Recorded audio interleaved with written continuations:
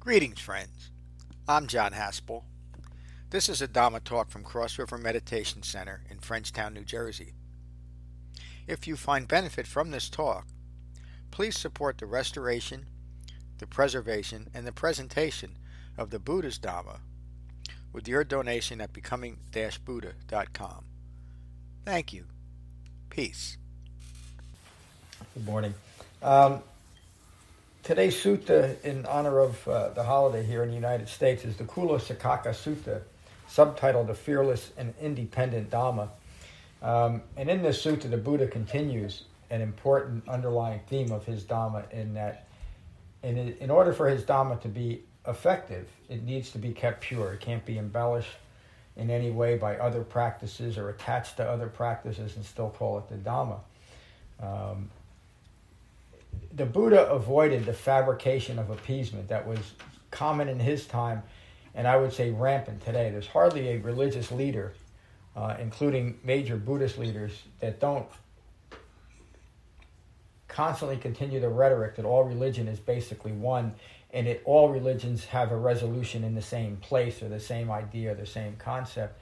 And when you think just a little bit, it doesn't take anybody as brilliant as me to realize how hurtful that can be to anyone who has a strong religious view. And a good example of that would be modern jihad. And I'm not saying that this aspect of ignorance is the main cause of jihad, but people that are fiercely loyal and believe that their religion could... I'm not sure who that is. There's some noise in the background. Anybody know where it's coming from? If everybody could just mute your mics until we get to the discussion, would be a good idea.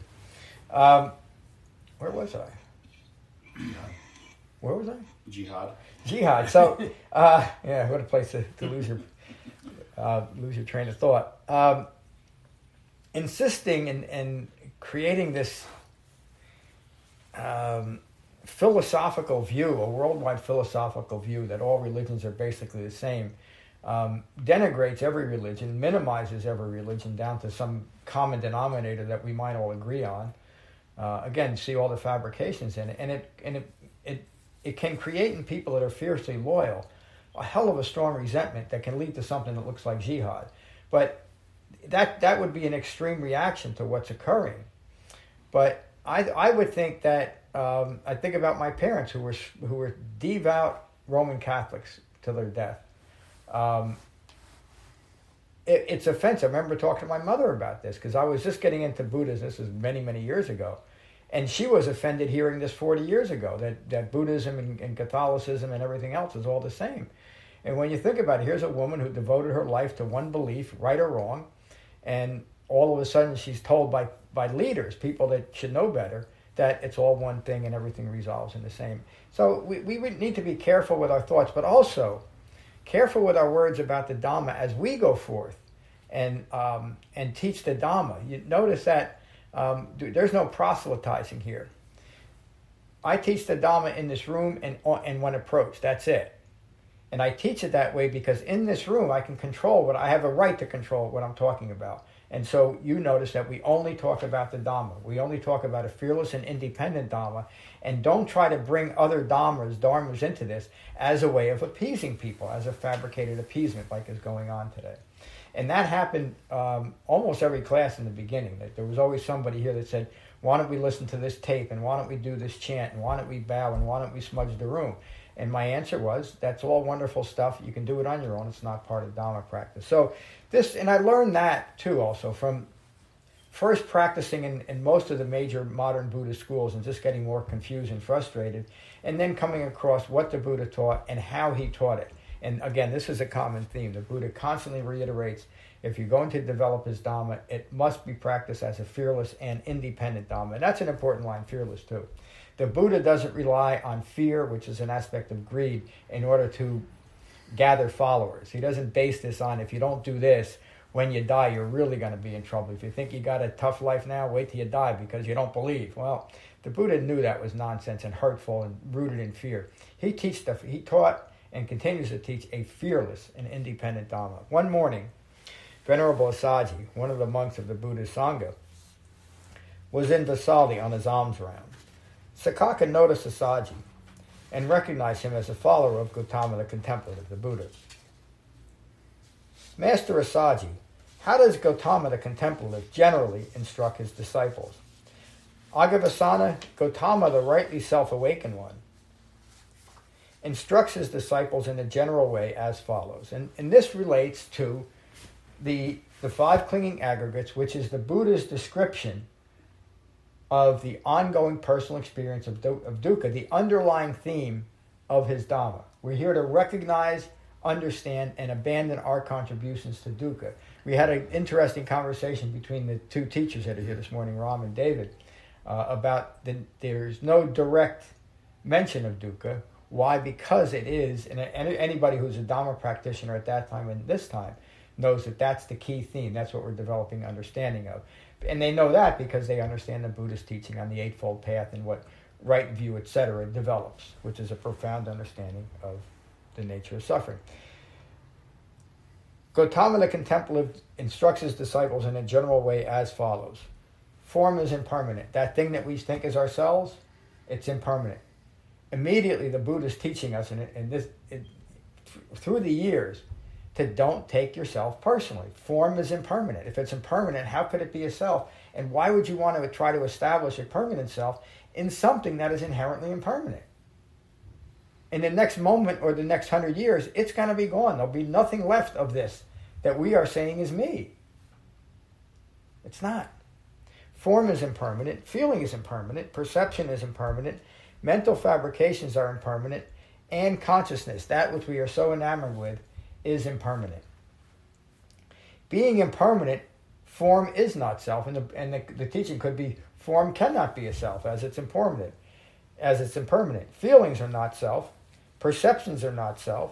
The mental fabrications formed from that ignorant perception are not self, and the consciousness that's maintaining this ignorance is not a self. It's not you. That's the Buddha's teachings on anatta. The views you hold of a self are not a self. Let go of the views. Notice the Buddha doesn't say, you're a fool, you're bad, you're wrong, you're a sinner.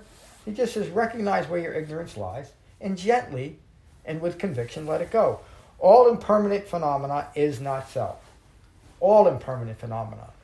No matter what we're attaching ourselves to, a new car, a relationship, a brand new house, the bridge that we're living under, it doesn't matter.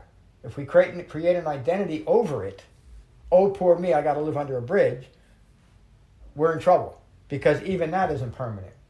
And maybe you're going to have to move out from under the bridge. We're just using maybe a silly example. But everything that we attach ourselves to, rooted in ignorance, is impermanent and will cause stress. The key themes of the Dhamma, and this also obviously relates to the Vipassana structured study, is understanding this key theme. All impermanent phenomena is not self. In short, the five clinging aggregates are impermanent and so not self. Agavasana, this is in a general way, this is the general way that Gautama, the rightly self-awakened one, instructs his disciples. What an awful thing to hear, Master Asaji, that Gautama the Contemplative teaches this sort of thing. Then notice how threatened he is by something that would challenge his own beliefs, rather than say, here's an interesting view, let me at least listen to it. Maybe I'll adopt it, maybe I won't. But a mind that's rooted in ignorance will snap shut at anything that will challenge its ignorance. Perhaps someday we could meet Gautama the Contemplative and change his evil view. Talk about a savior. A person rooted in and think about the damage they could have done if they actually succeeded. We wouldn't be here today, would they? If they were a good debater, we'd be doing something else. A short while later, a group of Lakavis, about 500 in total, were gathered at a meeting hall. Sakaka addressed the group. Come with me to debate Gautama the Contemplative. If he takes the same position with me that he does with his followers, I will thrash him about statement by statement. Common in today's time and common during the Buddha's time was this enamored view of a debate. That if you were a good debater and you could win someone or win a debate, that also proved the validity and efficacy of whatever you were debating. In this case, this particular form of religion. So Sakaka knows that he's going to beat up the Buddha based on what the Buddha is claiming is his Dhamma. I will amuse myself with Gautama. The Lakavis, knowing both teachers, were mixed as to what to expect. Some thought Sakaka would prevail, some felt the Buddha would prevail. They followed Sakaka to seek out the Buddha. They found the Buddha in the great forest. After exchanging courteous greetings, Sakaka sat to one side. Yeah, somebody questioned me, why is it always in the suttas that whoever approached the Buddha sat to one side? It's just a practical respect. They understand that the Buddha's teaching a large group. They didn't want to just plant themselves right in front of them. So just out of respect, they sat to one side. Sakaka sat to one side. Some of the Lakavis were respectful to the Buddha, clapping their hands in front of them. Some remained silent. Sakaka addressed the Buddha. I would like to question you, Master Gautama, on a certain point, if you would grant me the favor of an answer. Ask Agabhasana as you see fit. In general, what is your instruction to your disciples? I instruct my disciples in this general way. Form is impermanent, feelings are impermanent, perceptions are impermanent, fabrications are impermanent, and consciousness is impermanent. As such, form is not self, feelings are not self, perceptions are not self, mental fabrications are not self, and consciousness is not self,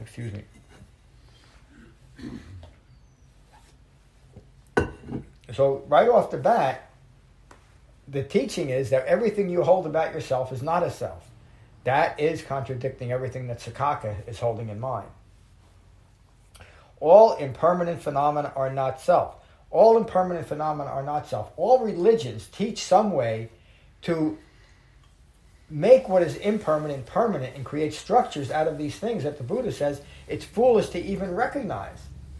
And it's even more foolish to attach yourselves to even the concepts that would continue fabrications in a physical world, or what we're talking about. All impermanent phenomena are not self. All, including the phenomena of fabrications. In fact, you could say especially the phenomena of fabrications, including, as I said earlier, the fabrication of appeasement. Human beings do not like conflict, so it's natural that we would use our fabricated religions in a way that protected that way of living, meaning every religion is also focused on appeasement rather than a fearless and independent view of what it means to be a human being. That's the significant difference. That's the hurtful difference. This, in a general way, is how I instruct my disciples. A simile occurs to me, Master Gautama. Any seed that grows and spreads is dependent on the earth.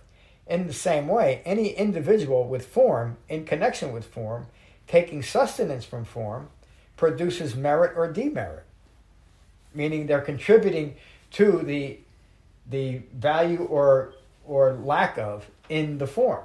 It's up to that individual to develop the form as they see fit and to apply applies the wrong word, and to develop all the value in that form. That's how every human being sees itself. That's why we take this whole thing personally. That's why when we try to do something and don't succeed, we take it personally. We think that we failed because we had an ideal that John or that Adam or anybody else should be able to do this. And when we fail, we take it personal. Rather than just living a life and say, this is what I'm doing right now, and maybe I'll hit 300 and maybe I won't. But in the meantime, I'm going to have a hell of a good time because I'm not taking it personal. Any individual with feelings, taking sustenance from feelings. How are you feeling today? Oh, I feel bad. I just got recognition. That's sustenance from feeling. Or how are you feeling today? I'm on top of the world. You're taking sustenance from feeling. We all do that, don't we? In fact, we created its own religion. How are you feeling today? And the answer to that will determine how we're going to feel the rest of the day for most of us. Taking sustenance from feelings produces merit or demerit. Any individual with perceptions, with mental fabrications, with consciousness taking sustenance from perceptions, from fabrications, from consciousness produces merit or demerit. And again, using this thing that the Buddha identified as the cause of all suffering is now being declared as this is life. This is how we live our life, by feeding this thing, by gaining sustenance in the five clinging aggregates. Agavasana, are you saying form is myself, feeling is myself, perception is myself, fabrications are myself, and consciousness is myself? Yes, Master Gautama, I am saying that. I won't repeat it again. And all of those that came with me think the same way. Of course, that's not quite true. Very well, I will cross-question your statements. What do you think, Agavasana? Would a noble king wield power in their domain to execute those that deserve execution, or to banish those that deserve banishment, or to tax or fine those that deserve to be taxed or fined? Is such a noble king in control of his domain if he did these things, if he was able to do these things? Yes, Master Gautama, a noble king would be able to control his domain in this manner. Notice the Buddha is not making any type of moral or value judgment on what the king was doing. He's just saying this is what a king does. It is relating it in an dispassionate, impersonal way to this what's occurring here. When you say that form is self, do you have power over that form? Can you have your form be any different than it is? For years and years, from the time I was 12 to about 64, I thought that I could have this form play center field for the Yankees. It never happened.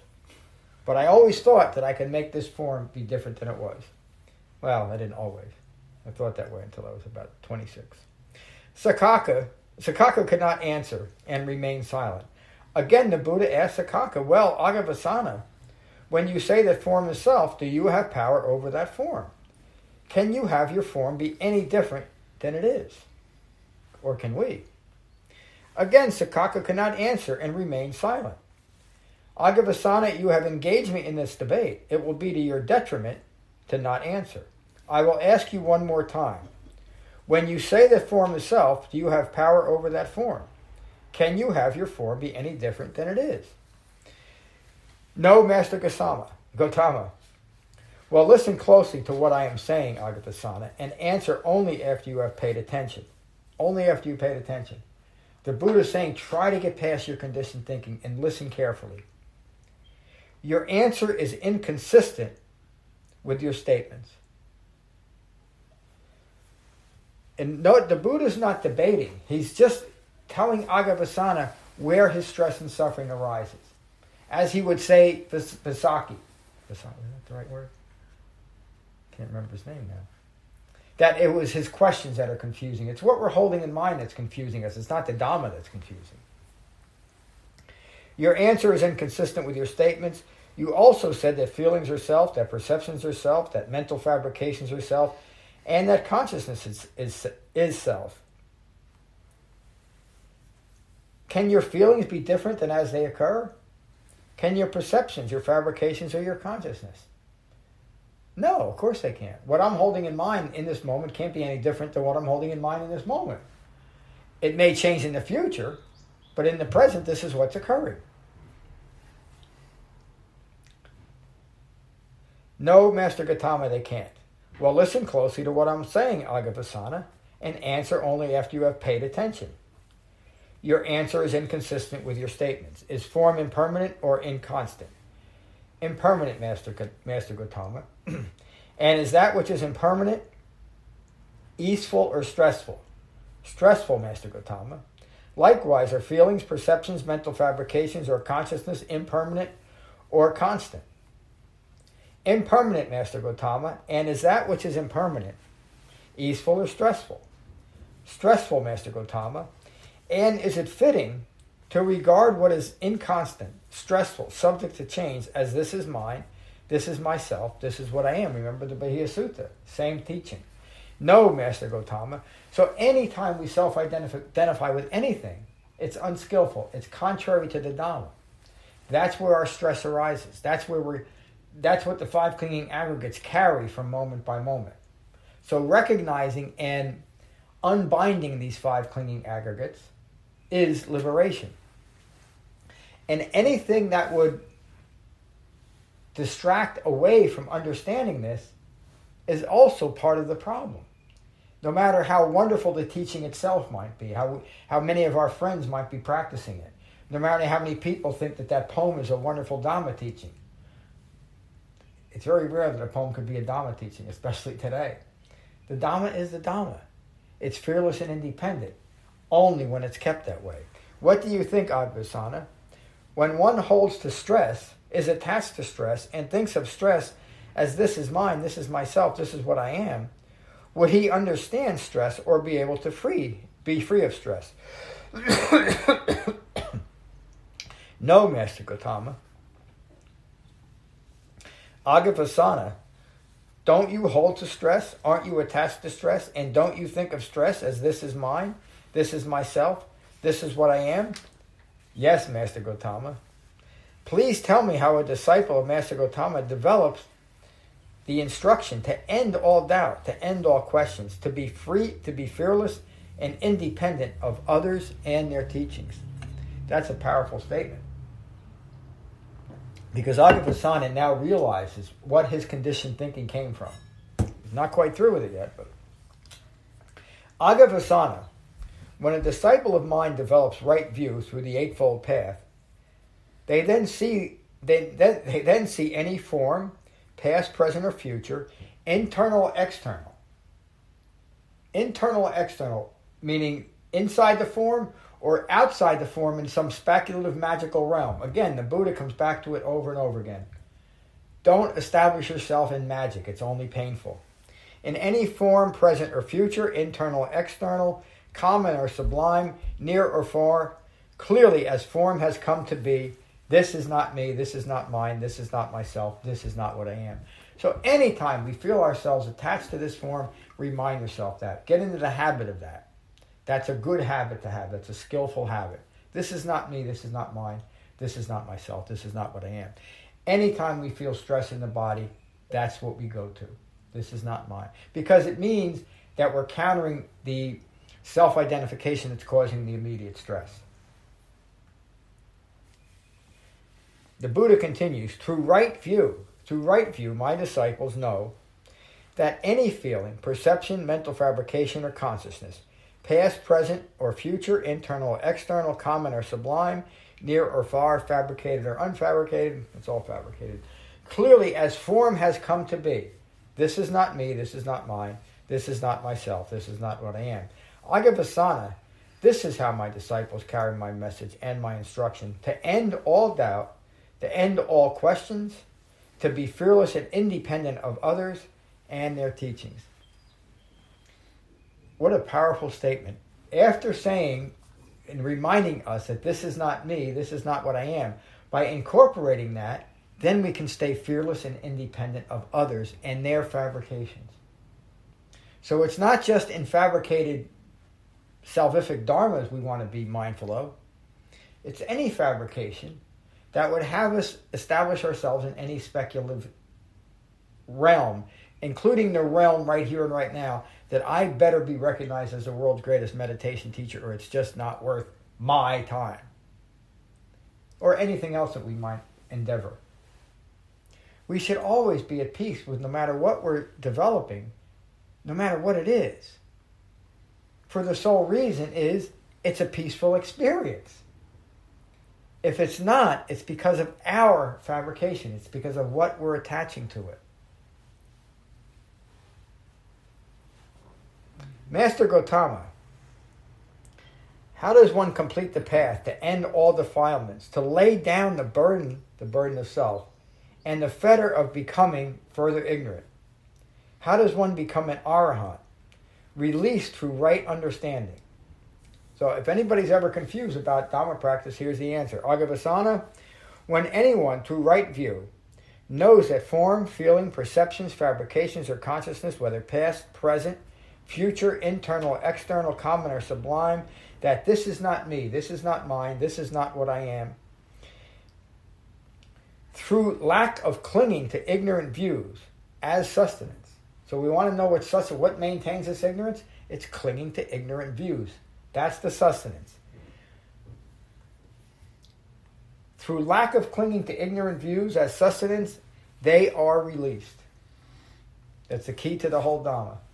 Stop clinging, abandon clinging to all fabricated views. And how do you know what's fabricated and what's not? Because what's not will fit in the framework of the Eightfold Path.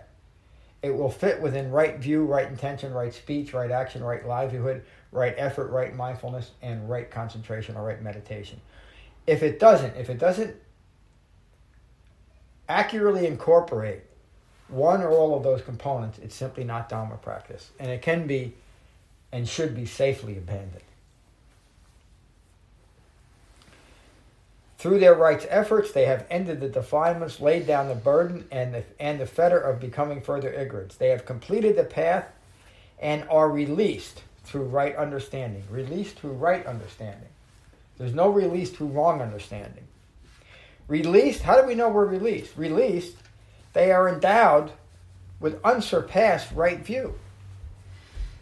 So we know where we've completed the path when our view is unchanging. That view is unchanging when it's always calm and at peace. It's not a stagnant view, though. It's not a view that cannot recognize the suffering that's inherent in the world. It's not a Pollyannish view. It's not a view that is completely distracted away from everything negative and stuck in a fabricated positive view all the time, which, again, that's the modern religion, isn't it? That we should always have a positive view because everything is positive. Well, it's not, according to the Buddha. Understanding, let me go back with that. Released, they are endowed with unsurpassed right view, unsurpassed practice, and unsurpassed release. Unsurpassed, there's nothing beyond this. Release, they honor and respect the Tathagata in this manner. In this manner, they respect and honor him. The Buddha teaches the Dhamma for awakening to Four Noble Truths. The Buddha teaches the Dhamma to develop restraint. The Buddha teaches the Dhamma for developing tranquility. The Buddha teaches the Dhamma for ending ignorance. The Buddha teaches the Dhamma. The Buddha teaches the Dhamma for total unbinding. What's the theme of the Dhamma? Ignorance of Four Noble Truths. Total unbinding from ignorance of Four Noble Truths. Total unbinding from self-identifying with dukkha. Sakaka then said to the Buddha, "It is we, Master Gautama, who are insolent, who were reckless, in that we construed that Master Gautama could be attacked statement by statement. May Master Gautama, together with a community of monks, acquiesce to my offer of tomorrow's meal." The Buddha acknowledged Sakaka with his silence. The next day, a lavish meal was prepared by the Lakavis for the Buddha and his Sangha.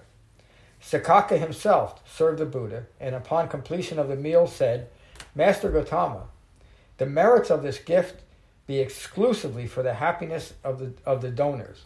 To this answer, "Agavasana, what has been given to you, not without passion, not without aversions, not without delusion, that will be for the donors." In other words, what is freely given, not attached to ignorance, only that is for the donors. Meaning, any fabricated belief that think there's a possibility of gaining some kind of merit, that's not part of this teaching. Whatever has come to me, without passion, without aversion, meaning whatever understanding has come to me that is lacking passion, lacking aversion, lacking delusion, that is free of ignorant views, that will be for you. That will be for you. It's the only thing, the Buddha is saying, the only thing that I can give you is understanding. And that is what is for you. I'm not giving you anything. I'm not giving you power. I'm not giving you prestige. I'm not giving you a position. I'm not giving you anything but understanding. That will be for you. So I thought it was the end of the sutra. So after 2,600 years, the Buddha is still giving us this one simple thing. And it's why I keep saying that it's a simple Dhamma. It is understanding the nature of our own stress that is rooted in ignorance of Four Noble Truths. So this sutta really does fit in with our study, even though it's for this holiday weekend. This study is about understanding greed, aversion, and deluded thinking. That is the only insight, the word for that is vipassana, that the Buddha ever taught. is gaining this insight. And once we gain the insight, we know we're free, we're liberated, we're awakened. So let's go start with Jen. Jen, how are you this morning? Hi, John. Hi, everybody. Hi, Jen. Thank you for the teaching. And we had a third teacher here this morning too. I didn't acknowledge you. Sorry, Jen.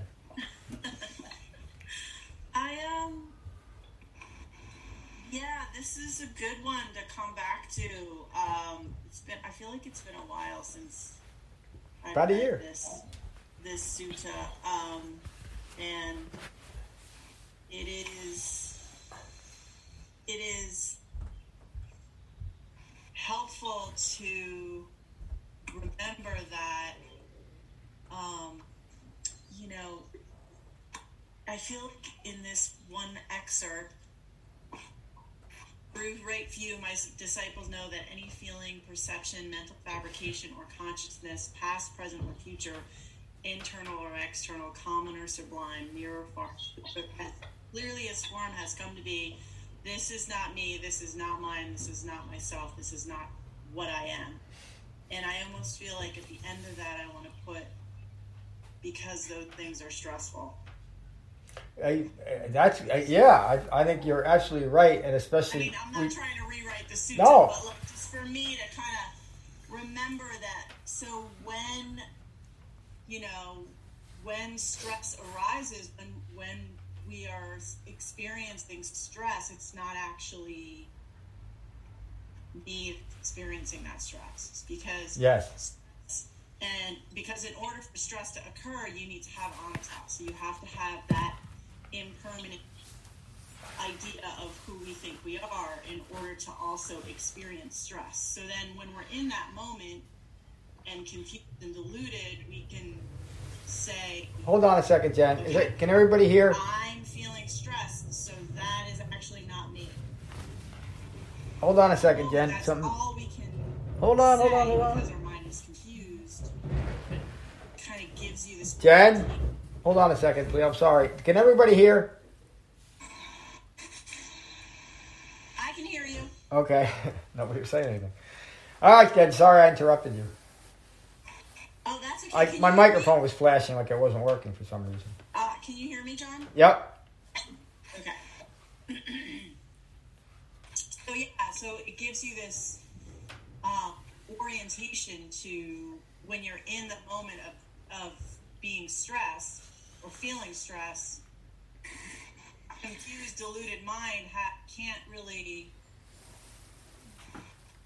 release that stress until it recognizes that it's not me experiencing that stress. Yes, you have to let go of the identification, the self-identification with what is stressful. Right. And again, that's pure Dhamma, Jen. That's what it is. Anytime we feel stress in our lives, and I would say most of the times we don't, it's because we're self-identifying with whatever it is. And it's not in a general way, it is all phenomena, but it's the discrete phenomena, what's arising in this moment, that our ignorance is attached to, and that's why we need to focus on it. The reason why I'm saying that is when we take that pernicious view that all is one thing, we miss the one thing that we need to be focused on, because our focus is too broad. And again, you're pointing that out, so thank you, Jen. Glad you joined us. Who's up there? Brian. How are you, Brian? John, thanks. Appreciate the teaching. I don't know that I have much to say this morning. I think just as I've been going through this, it is starting to get a little simpler, give or take. Starting to understand the aggregates with the dukkha and how all of that relates. And this is a good suit to kind of walk through that and understand it further. So thank you. Yeah, good. I'm glad you joined. Alex, how are you this morning? Hi, John. Hi, everybody. Yeah, very good, thank you. What a great sutta. It was very engaging. It was like a bit of a drama at the start, and when they were going to confront him, this is the first one I've really kind of got excited about, to see what the outcome is of this confrontation. And it's really helped me think about who this man was as a person and how he dealt with conflict. Yeah, it was really great. I'm really enjoying imagining the Buddha as a real human being rather than this fictional character that we look to. And then the way he handled the conversation by using examples was interesting. And how, like, for me, how today the other person, Aggie Vessenar, or whatever his name is, today it would be quite unlikely that they would back down so easily. There'd be a lot of ego probably and a lot of stubbornness. And so often we see people. But I was wondering if, and I don't know if this is fair to say, but would it be fair to say that the Buddha's presence in itself would have been quite convincing, just to meet him and see how he carries himself? Yes. Would have been something that just convinces you anyway. Is that fair to say? Yes, and that's what all, like Bahia Sutta is a good example of that, but many of them are. It was just the Buddha's presence, his countenance, that convinced many, including the Dhammacakkappavattana Sutta, the friends that he had left, and now he befriended them again. They saw the Buddha in his countenance, and they said, "This guy knows what he's talking about." But there were still many that, no matter how the Buddha carried himself, weren't going to go along with him, including family members that tried to kill him at different times. But you're right about that. And when you said that, Alex, I almost jumped out of my seat, because it was when I finally got that, this guy's a human being, through actually reading his suttas and not listening to other people's stuff. I saw this man, this human being, and it was suttas like this, where he was engaged in the world just like we are, with people, that had with different views and different inclinations, and he just stayed present, said this is what it is and this is what it's not. And that's what we're doing. It's great that you saw that too, so I'm glad you joined us. I think that is Tom. How you doing? Hi John. Hello everyone. Maybe just to follow on. Actually, I've got a quick reflection and a quick question, if that's okay. Sure.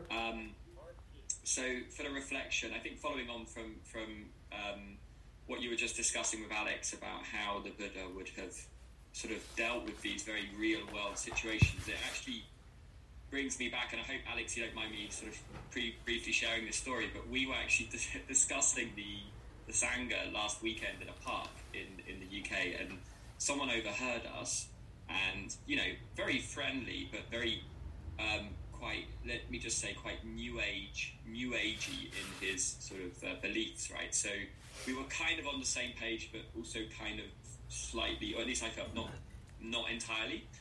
And I found it, I got a bit stressed by it, because I was kind of frustrated. I was a little bit frustrated by, I saw at least a little bit of what I felt to be a little bit of kind of wrong view. And you mean in them or in you?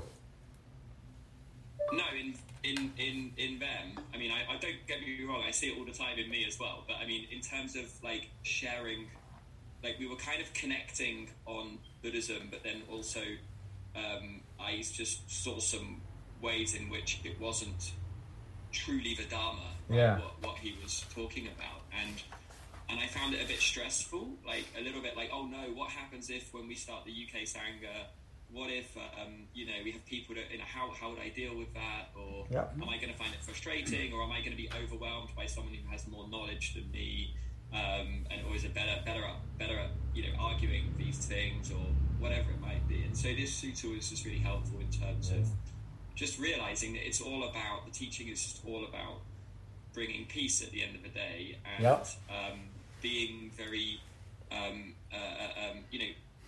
even the teaching itself, not clinging to it too much, not even that idea of this is not me, this is not mine, it's not who I am. It's as you were saying, it's something that we're not there to sort of, evangelize, so to speak. And it's just being very calm and knowing how to deal with those situations and still being very sort of loving and listening to people and just accepting, where they are at, even if it's not quite aligned with how you see things. So that was something that I found quite useful. And if I can very quickly ask a question, Sure. Because I was actually listening to, I think, the last class you had, and I think it was Mary who mentioned this idea of distraction and how, and I hope it was, I hope I didn't get it wrong, but I think it was Mary, and how she will now come home and she's a bit less inclined to just switch the TV on and watch the TV, and all of these distractions that take us away from perhaps the Dharma, all of the distractions in the world. My question is, sometimes I'm just exhausted, even if I can logically see that it's good to, these are like watching a YouTube video or whatever it might be is a bit of a distraction. Sometimes you're just exhausted and you just need a break, and I don't want to be sort of meditating every second of the day. So how do you get clarity on that, in the sense that what level of distraction is any level of distraction acceptable as a way of just switching off and relaxing, or what's your take on that? Great question, Tom. All levels of distraction are acceptable. In fact, if we're going to get rid of distraction, we first have to accept it. That doesn't mean we approve of it, but that important difference allows us to recognize and abandon distraction. It's just a matter, I know it might be a disappointing answer, but all of this is just a matter of continuing with authentic Dhamma practice, knowing what it is and also knowing what it isn't. You mentioned something about people coming in and you might not know how to handle them if they're challenging you. One of the reasons to set up the structure, one of the reasons why teachers training is that the three of you and all the other teachers here, the six of us now, you all agreed that as Dhamma teachers, you were going to teach only the Dhamma. That's part of the structure. And also in your training, you're learning how to do that. This is an important sutta for teachers because it does just what you talked about. It clearly shows the Buddha teaching and the importance of keeping it pure. So when you have a structure that says Cross River Meditation Center, all we talk about is the Buddha's Dhamma, and and I even say, as presented on Cross River Meditation Center, where there's 300 plus suttas that are restored. That's what we're teaching and nothing else. And so people know when they come here, or they learn very quickly, that we're going to talk about this and nothing else. And if that's interesting, fine. If it's not, it can't be anyway. Because I for one, did not want to go to start another New Age hall where people are just talking about everything that just pops into their mind. Because I had done that for many years. That's what I talked about that earlier. That's the fabrication of appeasement. What I wanted to do was understand what a Buddha taught, and I was able to do that when I finally focused on what he actually taught. When I started doing this, very initially, I had the thought that I think I found out what the Buddha actually taught. I think I'm on the right path, but I also accepted within myself that if this takes me to a place that I find unacceptable, I would not have any trouble just letting it go. And I would have then probably found the next New Age teacher. But what I found was something that actually worked, and so I practiced it, I developed it, and now I'm teaching it. And it's just that way. It's because of the Dhamma.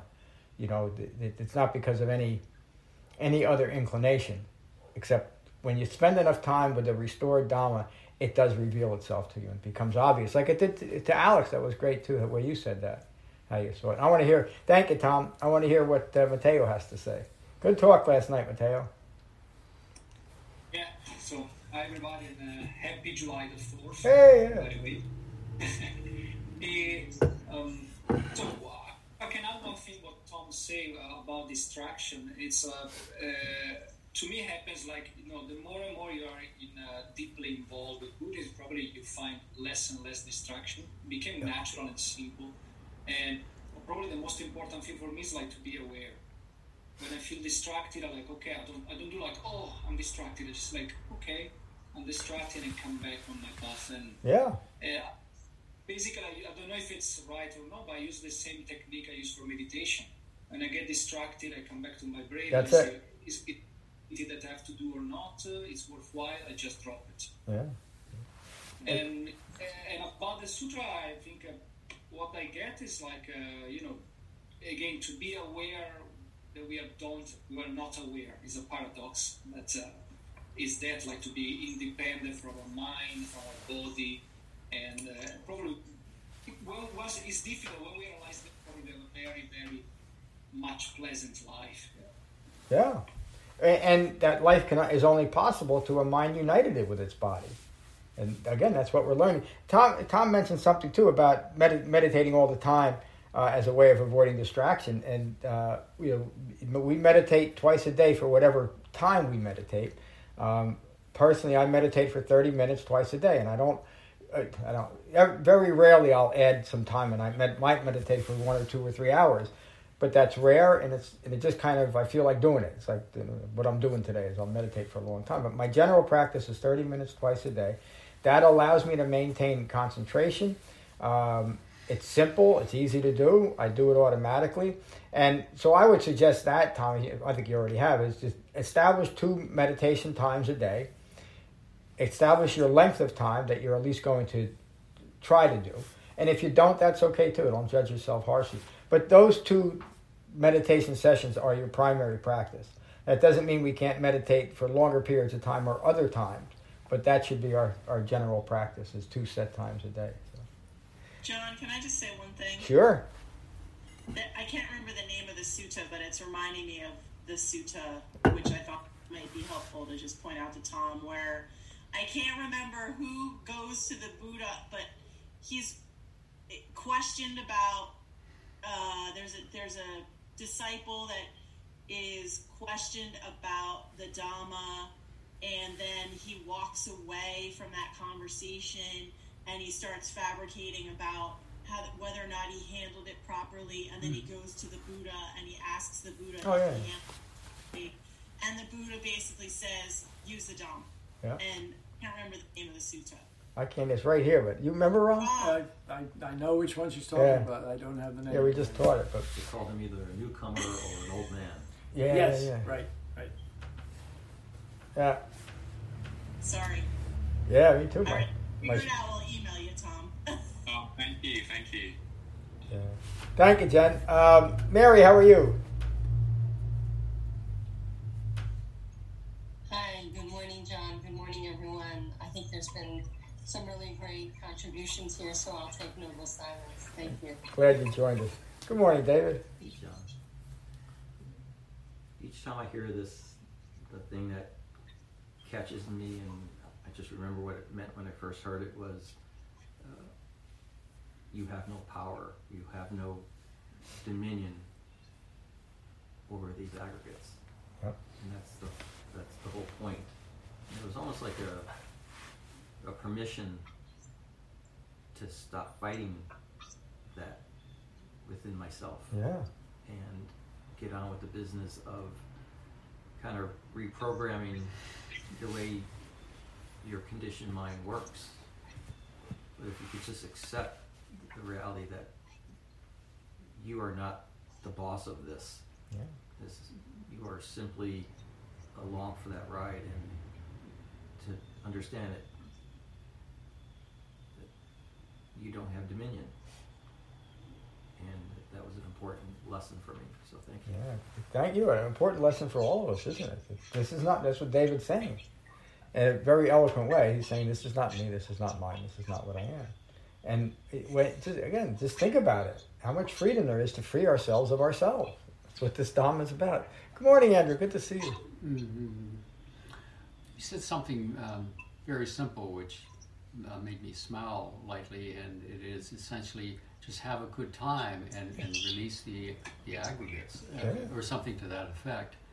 And I mean, that for me personally is a freeing term. Just have a good time. Hey, why shouldn't? Why wouldn't we? This is liberation. It is a good time. We should have a good time. And one of the, when I say we should treat ourselves in the Dhamma gently, that's also what I mean. The Dhamma is best developed with a light attitude, not some, pious, religious, honorific way. It's fun. This is the best fun in life, so we should have fun doing it. And again, I try to instill that here. I think you all see it. I mean, I see anybody walking around here with a pious face, they're out the door, because that's not the Dhamma. One of the things that are remarkable about our retreats and our classes is how much laughter there is here. I was in many, that's not to say there's never any laughter, but I never heard any, except maybe after dinner on a Sunday afternoon up at I don't need to recognize the place, or identify the place. But I didn't hear, it was always so pious, and I don't know, it felt like Sunday school to me all the time. You know, I'm trying to get through this awful human being that I am, and I need to be saved. What a miserable way! But I spent years of my life trying to do that. That's why I say we're not here to fix a broken self. We're here to have fun, because life is fun. Thank you, Andrew. Right, Ron? Yes, right. To come back to how the Buddha teaches, and and to see him as just another human being. I happen to go back to the Thanissara's translation of this sutta, and which is quite a bit longer, and it has all these exchanges that happen during this debate. Yeah. And at one point, the Buddha is talking to Sakaka, and he says, "Look at yourself. You're sweating. You know, your robe is stained with sweat. You know, you're having a hard time here. You recognize that you're just completely off the track here. Recognize the wrong effort, because that's how it's manifested. Yeah. And then Sakaka comes back and asks for a fearless Dhamma, which to me is an amazing statement. It is. That he recognizes that his whole effort in life is based in fear. Yep. Wherever there's greed, there has to be fear. Wherever there's fear, there's greed. It's just the way it is. So it's this is a really nice sutta to dive into, and to remember when you're dealing with somebody who wants to debate you. Yeah. It's first of all, don't get into it. Don't get into it. Second, if you need to come back with something, come back with the Dhamma. That's it. It's interesting that another major form of Buddhism. We've all seen those videos of the Thai people jumping up and down and hooting and hollering, and whoever wins the debate, it proves that their form of Buddhism is the right one because they did that right. And that's part of the culture. There's nothing wrong with it. And we should respect it. So I hope I don't act like I'm denigrating, because I don't need to. Personally, I think it's kind of silly. But that's what people do. It's just not what the Buddha taught. That's all. And so we don't debate. I think it might have been Tom that asked me, and you could tell me if I'm wrong. It doesn't really matter. It's not that germane. But would I debate another Buddhist teacher or a group? And I get asked that somewhat often, a couple times a year. And I always say no. I said I'd be happy to sit down and explain something to the Dhamma, or invite someone to just join a class if they're interested in what I teach. But I have no interest in debating someone, because that would mean that I want to beat them, and I don't. I don't care to convince anyone of the Dhamma. I just do care that I convince myself enough that I would practice it, and that's all. I am incredibly. My life is incredibly rich and full because other people have decided to practice too, but that's it. You know, it's because It's because of the Dhamma that my life is incredibly rich and full. It's not because I'm such a great teacher that I have a couple of people that listen to me. It's because I get to share the Dhamma with people that know the Dhamma.